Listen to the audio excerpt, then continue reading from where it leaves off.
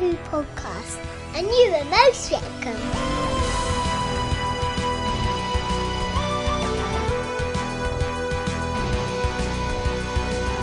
In this episode of the Doctor Who podcast, we savages will be resuming our continued education with the Fourth Doctor audios.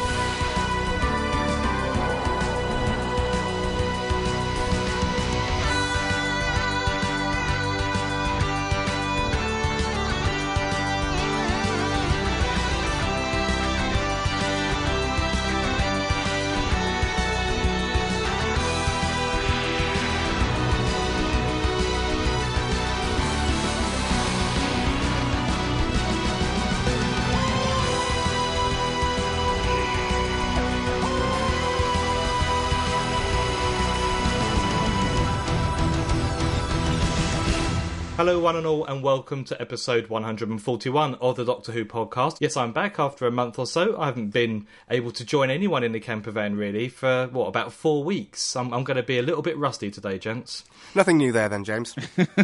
I knew I could rely on you for support, and a big welcome back with open arms. Thank you, Lisa, and thank you, Trevor.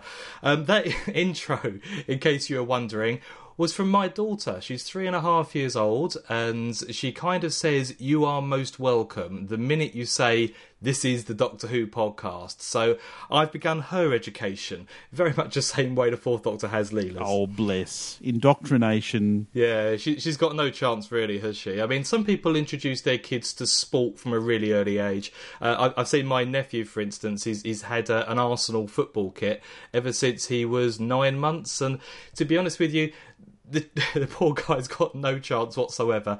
At least my daughter will grow up watching, a thoughtful, carefully, well-constructed programme. Either that or she'll hate it from about the age of 5. We'll have to wait and see. But at least you'll be able to sell that Dalek you've given her on eBay anyway. Well, I've got about 36 Daleks now. My wife is convinced that they're breeding, and I'm putting them in, more and more subtle places around the house. But she started giving Daleks names, which I know Russell T Davies did in the Cult of Skaro and everything, but he didn't call them Daisy or Maisie, did he? And I think they are quite good Dalek names, basically. Doctor Who and Dalek Daisy. Now, that's a fantastic title for an episode. I've often worried about this because I have a young son. There's lots of Daleks around the house, and I'm worried that am I stripping them of all their the terror by having them as just the usual things that are kicking around the house. It depends where you put them. It really depends where you put them. If you have them sitting right beside their face when they wake up in the morning, and that's the first thing they see, that scares the bejesus out of them. They love it.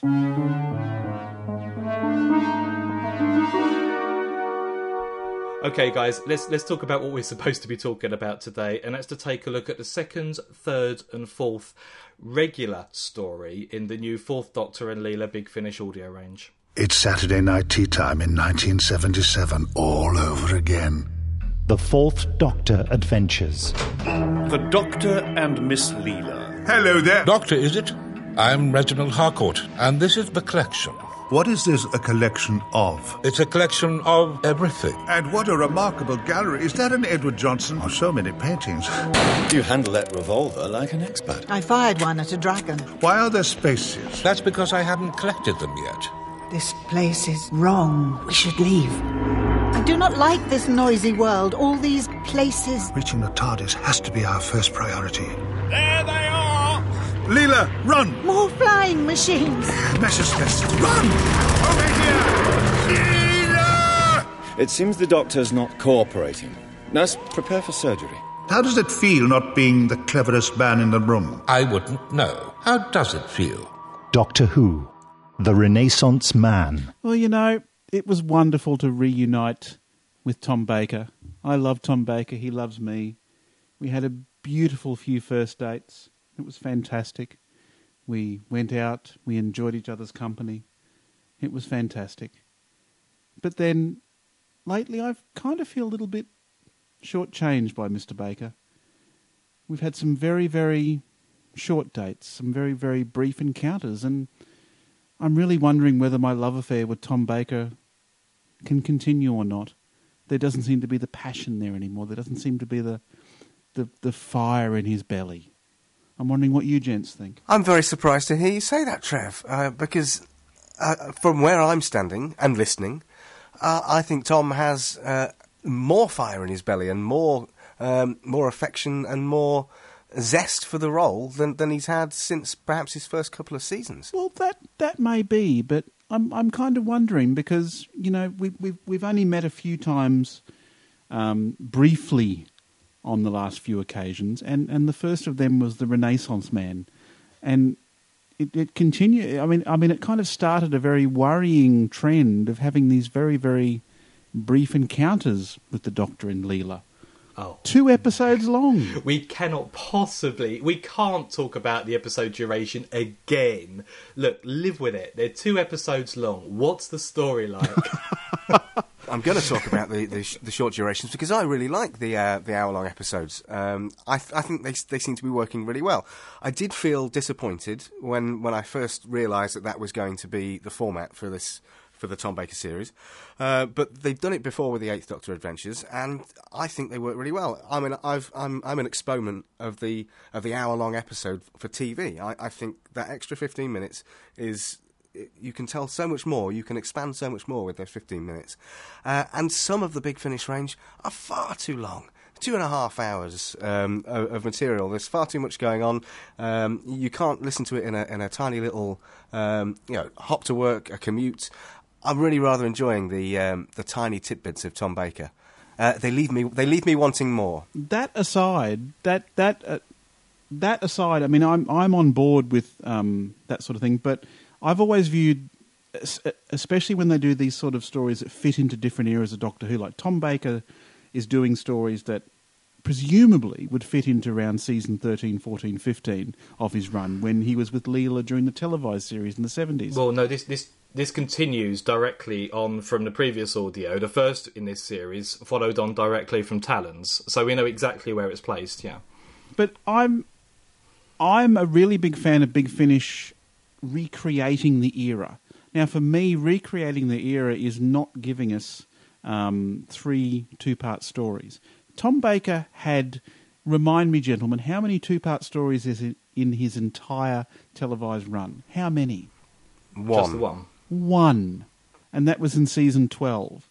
I'm not really understanding why we're getting so many short Doctor Who stories with Tom Baker and Leela in them, because I don't think they suit the era. Because he's nearly 80 years old. The guy is not going to be able to do a run of 4 stories or 4 episodes, for 12 or 13, I think, stories they've recorded now. I mean, take what we can get. I mean, the episode length, the episode duration is utterly pointless, and I think it's incidental completely. For me, it's just listening to the characters, listening to the stories. These are some of the best stories that Big Finish have come up with for a very, very long time. And to get hung up on the format, I mean, just reinsert a closing title theme 15 minutes into each episode if it really bothers you that much. But, I mean, I can't believe that we're discussing episode duration or the number of episodes as the very, very first thing when we're reviewing these. I really can't. All I'll say to round this off, James, is I agree with you to a certain extent. We shouldn't be getting hung up on episode duration. But I think the 3 stories we're going to talk about today, Renaissance Man, Wrath of the Iceni and Energy of the Daleks, have a fantastic story creeping out from the edges of them that would have been so wonderful in a normal 4-part story. I felt really cheated by the end of all of these stories that we weren't getting a proper fleshed out 4-episode story for these things. I mean, Renaissance Man was a perfect example for me. I thought it could have easily expanded out to the 4-part format. Maybe they could have done it as a 6-parter, but as far as I was concerned, it worked really, really well in the hour format. I mean, the interplay between the Fourth Doctor and Leela is absolutely perfect. Louise Jameson, I think, it's slightly closer to the character she played on television than Tom Baker, but as far as I can see, this is a slightly different story to the one that we may get on TV. If you're looking for comparisons in terms of storyline, then I think Ghostlight is the closest that you can come to it. It's all about collecting knowledge with the main protagonist's aim of learning everything there is to know. And I just thought it was wonderful. As I said, the two-parter thing doesn't bother me in the slightest. I can listen to one episode on the way to work and one on the way back, and I've got an entire story done in one day. And I'd much rather have a variety of different feeling stories than a smaller number of longer stories where they can only go into one or two different story types. So, as far as I'm concerned, Renaissance Man was brilliant. It's the best of the three that we're going to be talking about for me today. I thought the performances were fantastic. Wonderful to hear Ian McNeice in a role that's not Winston Churchill for once. And I just thought it was great. I mean, Justin Richards, Lisa, you talked to him about him a little bit on the book episodes that we recently recorded. Justin Richards has definitely got his feet well and truly in the book world as opposed to the audio. He's been very hit and miss where it comes to audio. But I don't know if you remember back in the 90s when these books were coming out, there was a huge debate in fandom. Was it going to be a traditional book or was it going to be a radical book? And there was this trad versus rad argument all the time. And whenever you saw a book coming out that was authored by Justin Richards, you knew it was going to be a trad. It was going to be a traditional story. And it's interesting to see how Justin Richards has actually moved away from that slightly. Yes, it's very true to the original feel of the Fourth Doctor and Leela relationship, but this story is anything but straightforward and traditional. It is a little bit timey-wimey. I mean, it is a little bit ethereal in nature. And as far as I'm concerned, it was brilliant, littered with some fantastic lines that were given to Leela. I mean, the runny science man, for instance, had me laughing for ages. Is that what we really want, though? I mean, if someone said to you that Tom Baker was going to be returning to Big Finish, would you be then happy, without knowing the stories we're going to review today, would you be happy to know that they were going to all be two-parters? But for me, I agree with you wholeheartedly with the story. I agree with you wholeheartedly with the interplay between Tom Baker and Louise Jameson. They're like they're back in the 70s again. But for me, not knowing the running time of each story and then getting to the second half and finding them so rushed, so tied up so quickly. I was left. No, absolutely not. Yeah, absolutely I've got to not. disagree there. They don't feel rushed. They don't. In my head, they feel expansive. When I think back, my memory of the Renaissance Man is huge and expansive. And it's not about how many ideas you've got, and how many. It's not about the length. It's not. It's not about the length. It's about how many ideas you've got. It's about how well they're executed. And if you've got 4 episodes, sometimes there's a tendency to have too many things going on, avenues that aren't explored properly, things that aren't tied up well enough. And I think what's certainly with the case of the Renaissance Man, there are just enough ideas, well executed, well told. It's a wonderful, mysterious, enigmatic story that unfolds beautifully and doesn't outstay its welcome. You are both sounding like people who have, I won't say indoctrinated, that's a terrible word, but have become used to the way the new series delivers stories. And I don't think that... No, absolutely no. Completely wrong. Completely wrong. I think if anyone's indoctrinated in this conversation, it's got to be you, because you're expecting precisely what was delivered in the classic series. Isn't that what we are supposed to be getting? Now, Tom Baker sits there and goes, "Oh, it's Saturday tea time in 1977. Doctor Who's on again." We are supposed to be getting stories that emulate the era. We are not meant to be getting new stories that are fast-paced like they are. Like I said, there's some fantastic ideas in the Renaissance Man, but everything just gets moved along at such a quick pace. It is not a story reminiscent of the Fourth Doctor era. I'm sorry, it is not. I disagree. I think there are plenty of Big Finish stories out there with fewer ideas that drag on for 4 episodes. And not only that, Big Finish episodes have never been restricted to the 25-minute format. Sometimes they go on for half an hour. In the early days, they went on for 40 minutes. You know, the number of episodes is utterly incidental. They knew these stories were going to be written as 2-parters. The authors have written them as 2-parters. And as far as this listener is concerned anyway, there is no way that these ideas feel rushed. They are delivered perfectly. I have absolutely no issue whatsoever with these stories. In fact, I would say that the 4 stories that we've got so far in this 2-parter range are the best that Big Finish have delivered for many, many years. It is extremely strong stuff. Remember, there's Death in the Family in the last couple of years, James. Are we going to be putting the rushed Renaissance Man, Wrath of the Iceni and Energy of the Daleks above Death in the Family? I think it's a completely different thing. And Death in the Family doesn't emulate the TV series either, and it in no way resembles the McCoy era, because the episodes, once again, are 35 minutes long.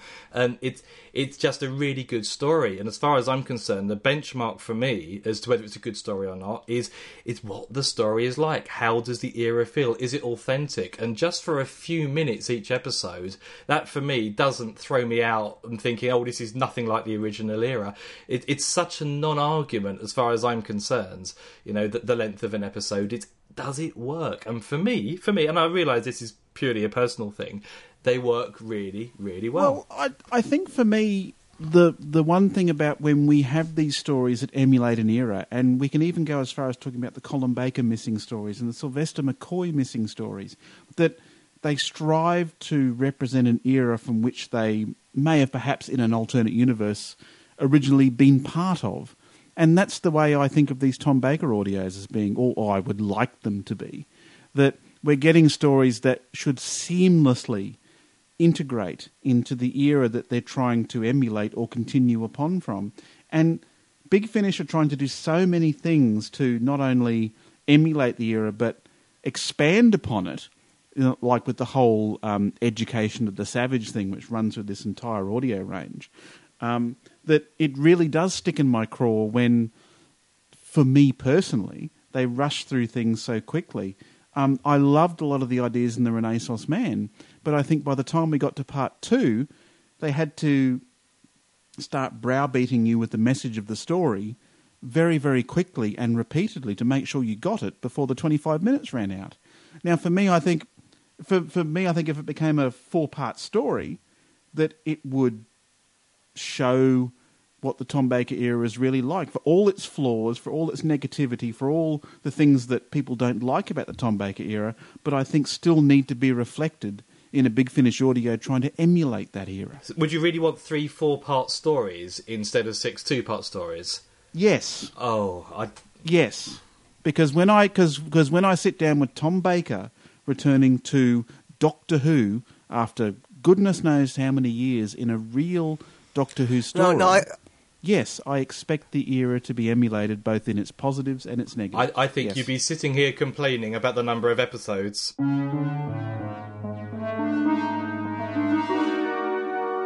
You see, I agree with you for the most part, but when I look at the 2-part story that is in the Tom Baker era, and the Sontaran experiment, the story at its essence is a very simple one. It's a very quick one. It's almost a sidestep in that whole Nerva era of season 12. But when I look at the stories that Big Finish have tackled with these incredible writers, I think I'm if they were to replicate out for more story. I don't want it to be over quickly. I mean, I hate coming here. That is a good thing. It's not a good thing, because if I'm sitting at the end of the story saying I'm crying out for more character development, I'm crying out for more story, but Big Finish isn't giving me that. They're not giving me what the Tom Baker era is. Then that makes me come across as negative because I don't like the story. But I think it's also a very positive thing because I think we've got such talented writers working on Big Finish Doctor Who these days that they could write a 4-part story that would be enthralling. That's not completely true. See, I think Big Finish do a good job at recreating the era with the lost stories, and with those they are fairly strict, even down to some of the music they use sometimes, making them sound and feel, and including the length, seem like they are of that era. But this isn't what these are. These are new Fourth Doctor stories. So you listen to pretty much anything right from the outset. The very first Sixth Doctor play was The Whisper of Terrors. That's got nothing in common with the era that you saw on television. So I just don't buy the fact that Big Finish just replicate. If they were to just replicate, then I think their market and their appeal will be extremely short. They need to develop pretty much the format, the stories, the way the stories are told, what the Doctors do. And the thing is, it works. They've got that balance so right in the Fourth Doctor. He is so recognisably the Fourth Doctor, and yet it's not limited to what we saw on television. And for me, it's a really positive thing. And I think I'm all on board with them developing the two characters. What they've done with Leela, taming the savage, educating the savage, is something that they've picked up on from the classic era and run with in this audio range. And for the most part, I think that works really well. But again, it's all over too quickly. Is that your only criticism of these plays? Is just the length? It's in the case of the Renaissance Man, which I think we're loosely reviewing here at the moment. I wonder why.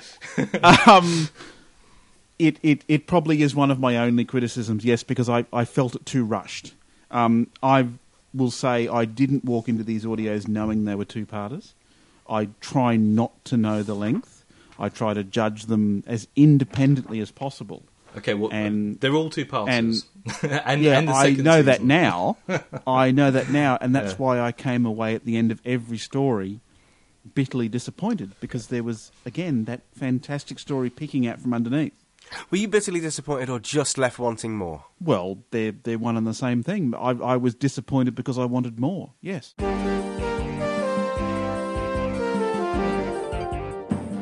Well, the next play we're going to be reviewing today is Wrath of the Iceni, which takes the Doctor and Leela back to a very early stage of Britain's history, around the time of the Roman occupation of Britain. Coming soon from Big Finish Productions, The Fourth Doctor Adventures. We are our stories. We are our songs, our dances. There are those who would say we tell our tales, but they are wrong. Our tales tell us. Why are we here? Your continued education. What's the point of a time machine if you don't use it? Oh, the gods preserve us! You cowards! Think you can simply run away? You serve Queen Boudica now, as do I. From this day forth you shall tell her fortune, or I shall put you to the torture myself. If I want you to learn about your ancestors, better to do it in person, not skulk about in museums. You should make peace with your false gods. You will be seeing them soon enough. Are you first, witch? When I am gone, my children will sing of me. They will sing of Boudica, of Leela, and of the Doctor. Let them begin. Doctor Who, The Wrath of the Iceni. Yes, and interesting that this story is a pure historical, which, correct me if I'm wrong, hadn't been done since the days of the first Doctor. I went into this knowing it was a pure historical and was quite nervous as to how it would work. It's not something that the Tom Baker era is known for. It's a new avenue, and it worked really well. I liked seeing the consequences, the non-science fiction consequences of arriving at a very important part in a country's history, and the dilemma as to whether you can, I suppose it's fixed points in time, isn't it? Can you interfere? And it was wonderful to see Leela meeting up with an iconic warrior queen. I mean, it kind of plugs into both classic and New Who, if you want it to. And I think, given it's John Dorney who wrote this, I think it's quite deliberate that you think of these stories. I mean, it re-examines the argument put quite clearly in the Aztecs, I think. Do you change, what is part of Earth's history? And given the Aztecs never really resolves that question, because, of course, wherever the Doctor and his companions end up, it's always going to be part of some planet's history, even if it, from the viewer's point of view, it's the future. And I don't really think it's answered here either. But the dialogue that goes on once again between a Doctor and Leela is riveting, and that's one thing that John Dorney is excellent at doing. I mean, if you listen to a couple of his other Big Finish plays, the one that really springs to mind is one that he starred in, and that was Farewell, Great Macedon. He's just excellent at creating concise, really compelling dialogue and exchanges between characters, and that worked really, really well. The part of New Who it clearly plugs into also is the Fires of Pompeii, where the Doctor spends some time musing about whether or not he can save one person as opposed to letting a whole load die, would it really have that big a consequence? And really, that flies in the face of the argument he made very clearly to Barbara in the Aztecs. But it's interesting, Doctor Who knows it conflicts itself continually, and I like the fact that both sides of the argument are looked at in this story. And as far as I can see, lots of dialogue. What Leeson was saying earlier was quite correct. Sometimes historicals are difficult to access, but almost the setting was secondary here. Yes, it's all accurate. Yes, it's all based on fact and so on. But the real story is the drama that unfolds between Bragner and the Doctor and Leela. And I love the way it starts and I love the way it ends with small monologues from, guest stars. I really like this one. I found this was the first time I was starting to doubt the characterisation of Leela. I thought it was an interesting story. I thought having a pure historical story was fantastic. It's something that Doctor Who doesn't do enough of, despite the fact that it's a time travel story, that it can do these sort of things anytime it wants. But I found the way Leela acted incredibly inconsistent throughout the entire, again, 2 episodes of this story. She sides with Boadicea at one point because she finds what she is doing is just and right, that she is trying to reclaim her homeland for her people. And for a character like Leela, that seemed to be the right thing to do. So she is brought into incredible direct conflict with the Doctor's opinion about we shouldn't be doing anything, we should be observers, we cannot affect this particular point in time. But then later, she does an incredible backflip where it seems she wasn't acting honourably with Boadicea. She was actually there just so she could get the Doctor and herself out of trouble. So for me, unless you guys can explain it otherwise, I found her motivations incredibly inconsistent in this story. At one point she is acting honourably, then the other point it's no, she wasn't acting honourably. She was it was all a farce so she could get out of the situation. She changed her mind halfway through. I think to start with, and I thought I was going to agree with you. I have to admit, I found the only weakness of this play I did find was Leela's, and it was the character and the way she was written. I felt it was because she would never just leave the Doctor. I don't believe, given their short time together, he wasn't very long into their relationship, but I still don't buy the fact that she would genuinely up and leave. I found that a little hard to accept. But I think to start with, she was utterly convinced by Boudica's argument. She found out about what had allegedly happened, and she genuinely left the Doctor. Halfway through, when she started to get to know Boudica and how her thought processes worked, and she realised that she wasn't fighting nobly, her cause was pretty much bloodlust, she changed her mind. So she then had to think, how do I liberate the Doctor? So that's why she'd already made a decision to release him. So then she thought, well, I can't just run away. I need to convince Boudica of my allegiance. And then she went back, had that conversation in the tent with the Doctor, which didn't mean anything. The Doctor actually said afterwards, I don't listen to a word she says. I take notice of what she does. Mm-hmm. And that's when when Leela gave the Doctor her knife. So for me, it worked. It did go well. And it's a good development arc for Leela. But the big question mark for me is, would she really have left the Doctor no matter what? Did she really have that little faith in him in terms of what he was doing? I suppose for me it comes down to 2 things. When Leela says that she pledges to someone, which she did to Boudicca, that she should follow through with it. She is an honourable woman. And it also depends... but a pledge made in ignorance is not worth anything. That's a line from the Doctor. We are talking from an intelligent, reasoned point of view. We are not talking from Leela's point of view. Leela is a savage. Leela is instinctual. She makes a pledge to someone. I think she should follow through with it. But again, I think it's the way we probably think about Boudicca. I mean, you're saying that maybe Boudicca isn't or wasn't just in her cause, that she was following a bloodlust. For me, talking from my point of view, I think she was perfectly just in opposing the Roman occupation of her homeland. So that's where our opinion differs. So I suppose that's where we approach Leela's characterisation in this story differently. Well, I think, the point of this story for me was that this is almost like sort of a midpoint culmination of Leela's education. The Doctor is educating her. He's teaching her how to assess situations rationally and how to make your own decisions and how to ask questions. It's all part of her education. And she does that childlike thing of running before you can walk. She sees this situation. She says, OK, you've been educating me. You've been showing me how to be a reasoned human being.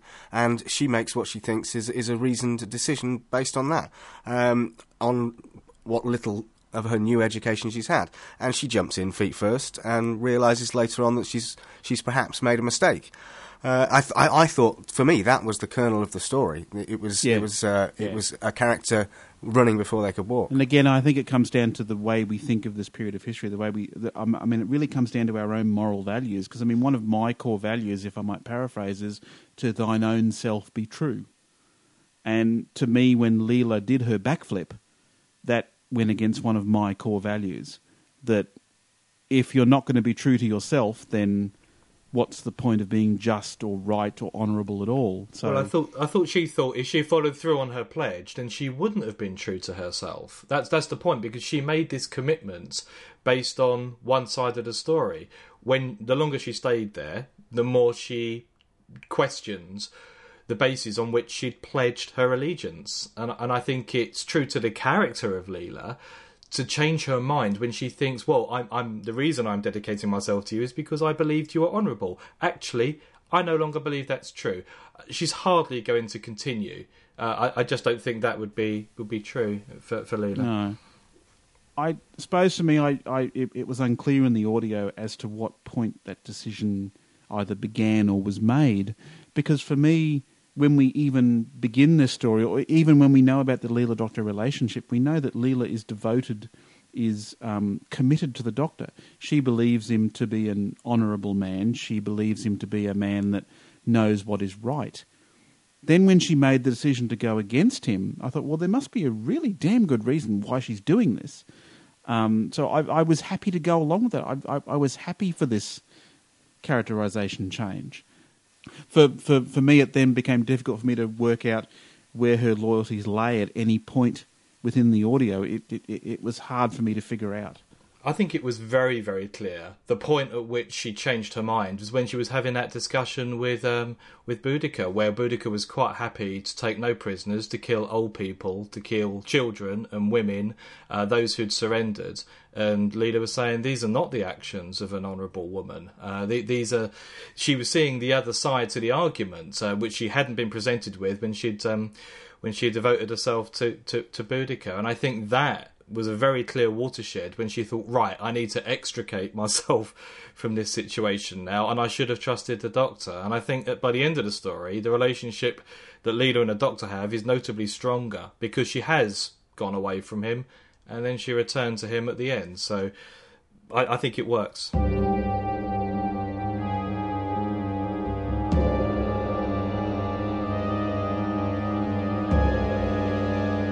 So, on to the next Tom Baker audio from Big Finish, and we get the return of the pepper pots. OK, sir. Our readings show you are now in the airlock. Please confirm.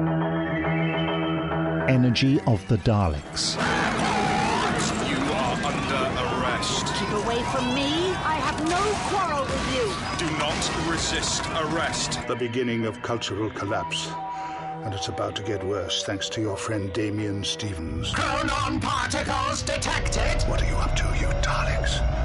What is it that you hope to achieve? Answer the question! Answer! You will not force me to speak. How many of you inside that thing, then? Just me and the Doctor. Doctor? Hello, yes, that's me. How are you feeling? It's written by Nick Briggs, and the Doctor and Leela find themselves in the middle of London at the time of a new energy crisis, keeping it all grounded in current events. And I was very, very excited, and the anticipation was raw in the air as I downloaded this one. I was very, very, very keen to hear the Fourth Doctor come up against the Daleks again. And I was bitterly disappointed. See, the rest of these, to me, have felt like they have really gone to town. They have sat down and they have gone, this is our chance to bring the Fourth Doctor back. And they've done a sterling job. They've taken it in slightly new directions. They've kept the original feel of the era, as far as I'm concerned. And I was expecting lots of this, but there was nothing. It was just a Dalek runaround, standard Dalek plot. Oh, I don't disagree with you completely. I think it was certainly the most disappointing of the three that I listened to. But in terms of why, I think I probably differ from you. I don't mind having a Fourth Doctor Dalek story that doesn't break the mould hugely, mainly because this is the first time Leela's met the Daleks, and I wouldn't want anything to be revolutionary about that. I think the character deserves her Dalek story in the same way the others received those back in the day. But she doesn't deserve this one. On the whole, perhaps not, but I wouldn't have said it's the worst Dalek story either on television or on Big Finish, to be honest with you. I think the big disappointment for me is the way Briggs has written it, and the more Nicholas Briggs writes audios, the more I think he tries to emulate Russell T Davies, and I think that became really apparent during the conclusion of the Lucy Miller and Eighth Doctor stories, because we just got bigger and bigger and bigger and bigger, and emotion underpinned everything, as opposed to the plot, as far as I was concerned. I mean, the sci-fi setting turns out to be completely incidental. And I think the same is true here. A lot of the characters interact in a very typical way for a Nick Briggs story. They're quite comedic, they're quite grounded, but nothing out of the mould, if you know what I mean. There was nothing groundbreaking here.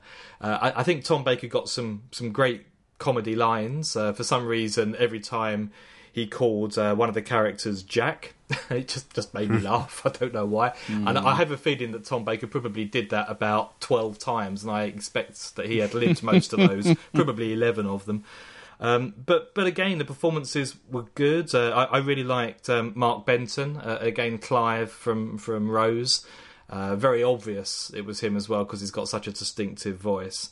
And I think one of the best uses of Robomen I've heard, because Robomen are pretty boring characters, really, and yet they actually had a bit of menace here. They were presented as a basic private police force. Yeah. And it was menacing. The thing that really irritated me, and this may not necessarily have registered for you, Trev, because I think there's a huge thing here about UK politics, and this is the first time I've seen Nick Briggs' political colours come through one of his scripts, and as Lisa alluded to earlier, it's all about energy crises and government manipulating cost and people dying in their homes because of fuel poverty. And it just didn't feel right, in all honesty. It felt as though Briggs was trying to get a message through, and I hate these stories that try and get the Jerry Springer message through in some way.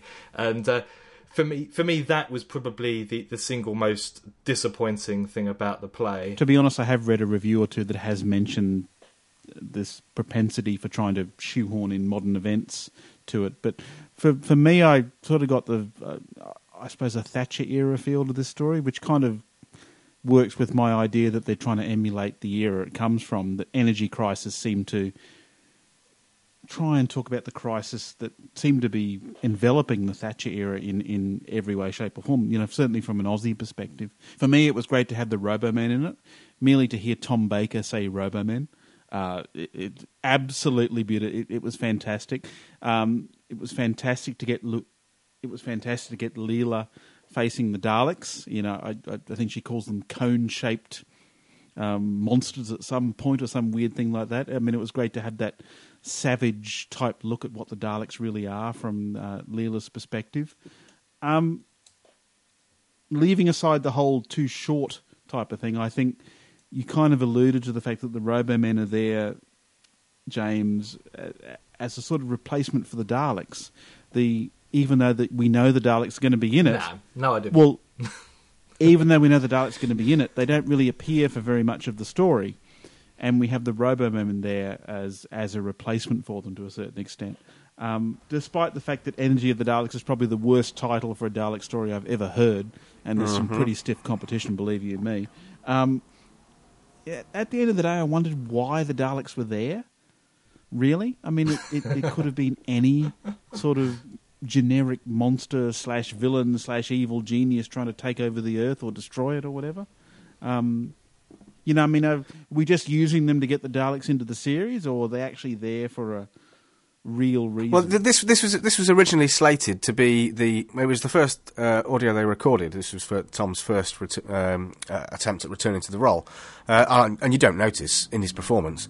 But the reason it was moved from being the first story they released to the fourth was because there was already another Dalek story slated to come out by Big Finish. It was one of the Sixth Doctor, it was The Curse of Davros.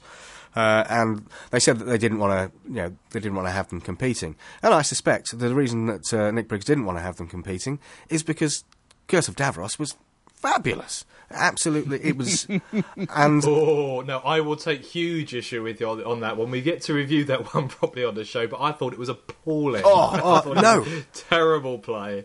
Absolutely wonderful new way of using the Daleks. Whereas this. I know Nick Briggs said that Tom Baker never really got a standard Dalek story because there was always Davros involved.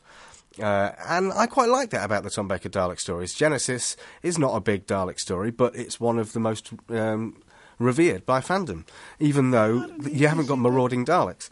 That's another thing that annoys me, that, people like Nick Briggs say, well, we have to have a Tom Baker story without Davros, when every story... The two stories that we have with the Daleks in the Baker era have Davros in them somewhere. So it's what the era is about. It's the same thing with the Fifth Doctor era. It's the same thing with the Sixth Doctor era. It's the same thing with the Seventh Doctor era. Davros is a part of those eras, and to try and remove them for some, I don't know, sort of fanboy type feel, to me is just wrong. And I'm perfectly happy for them to try new things and to go to areas that the TV series didn't. I don't want them just repeating ad nauseum the things that have been previously done and sticking rigidly to, we've got to have Davros because Davros was in that era. I just don't think this was a very successful attempt at giving Tom Baker his first solo Dalek story. And as for the Robomen, they have got to be the worst villains to try and realise on audio because, because they don't sound very menacing. They actually sound quite embarrassing. Oh, but they had something to do. They had something to do here, I think. I mean, I think the voices are pretty much the same from 60s Doctor Who. And yes, I think it's clear that Nick Briggs is a big fan of the early Dalek stories, because all of his Dalek stories, draw things from that era rather than the later one. But I think the inclusion or absence of Davros from anyone's Dalek story is neither here nor there anymore, because I think there will be a Dalek story with the Fourth Doctor and Davros, in the same way there is for all of the other Doctors. There's with Davros and without Davros, and without doubt there are two different kinds of stories to be told, because the Daleks themselves can be hugely inventive without Davros, and that certainly didn't get showcased from Tom Baker onwards on television. I think that's been addressed now in the new series, because Davros made quite a late entrance, if you like. But I don't have a problem with that at all. But I do think the story itself suffered a little bit just from not having... Not having a certain something. It's strange, because the feel I got listening to this story was much more in line with the Peter Cushing films Daleks as opposed to the classic, which is really weird because I can't explain it properly. But maybe it's because it's linked to Dalek Invasion of Earth, where you get to see a future version of London. We're seeing that, or we're seeing what leads up to the events we see in Dalek Invasion of Earth. Maybe it's because the energy people, Mark Benton's character and his partner were a little bit wooden, perhaps. Not in the way they were performed, but the way that they were drawn or crafted. I don't think the characters had that much depth to them. I just can't help feeling that there was a political motivation here from the writer, as opposed to a real desire to give Leela an exciting run-around Dalek story, because they do exist. You can still get run-around stories that are fun to listen to and fun to watch. You can't run around in 2 episodes. Oh, you can run around in 2 episodes, but you've got to be talking at the same time, that's all. But no, it's like, as James... You're doing this on purpose. No, I'm not. James, as you say, it's yes, you are. It's my major craw with these stories. If you say 2 episodes again, I'm hanging up. To go back to the idea of depth, and the problem for me with this one is that the plot didn't have enough depth. The Dalek plot certainly didn't have enough depth. The character progression, there was no depth there. It was my first disappointment in the new Tom Baker range, because I pretty much. All of the other ones I have loved. There's ones that I like better than others, but this is my first disappointment, and it will be a long time before I reappraise it and re-listen, and maybe I'll hear something I didn't hear before, but I doubt it. If you haven't sampled any of the Tom Baker audios, my advice, Leeson Fisher's advice, is don't start with this one.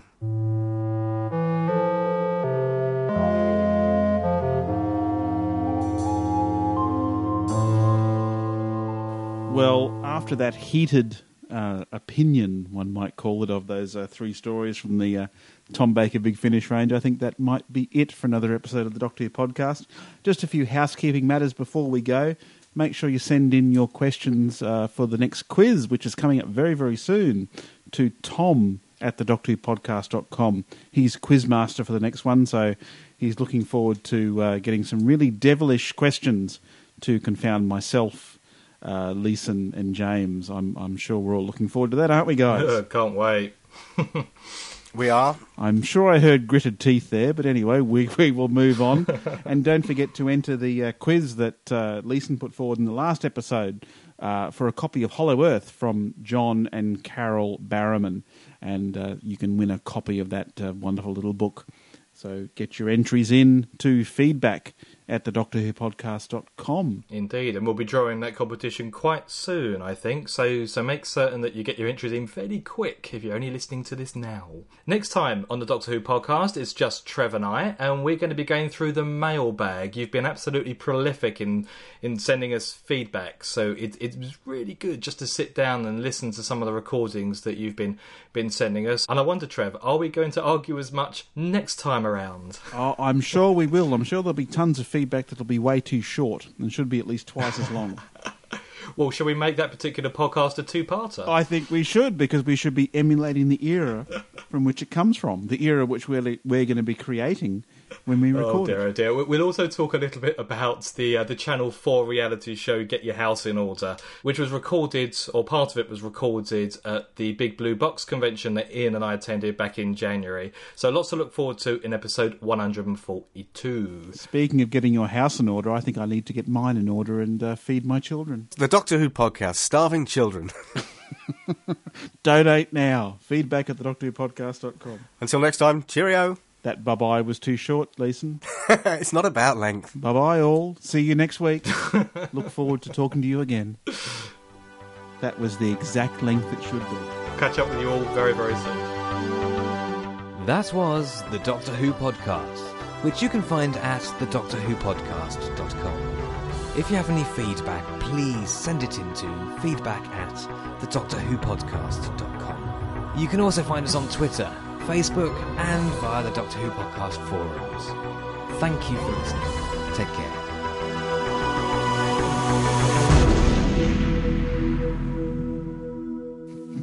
We can put that on the CD cover. I think that's good. Don't start with this one. As heartily unendorsed by Leeson Fisher. That was even Nick Briggs's decision. This was slated to be the first one they started with, and even he decided that you shouldn't start with this one. Don't listen to this one.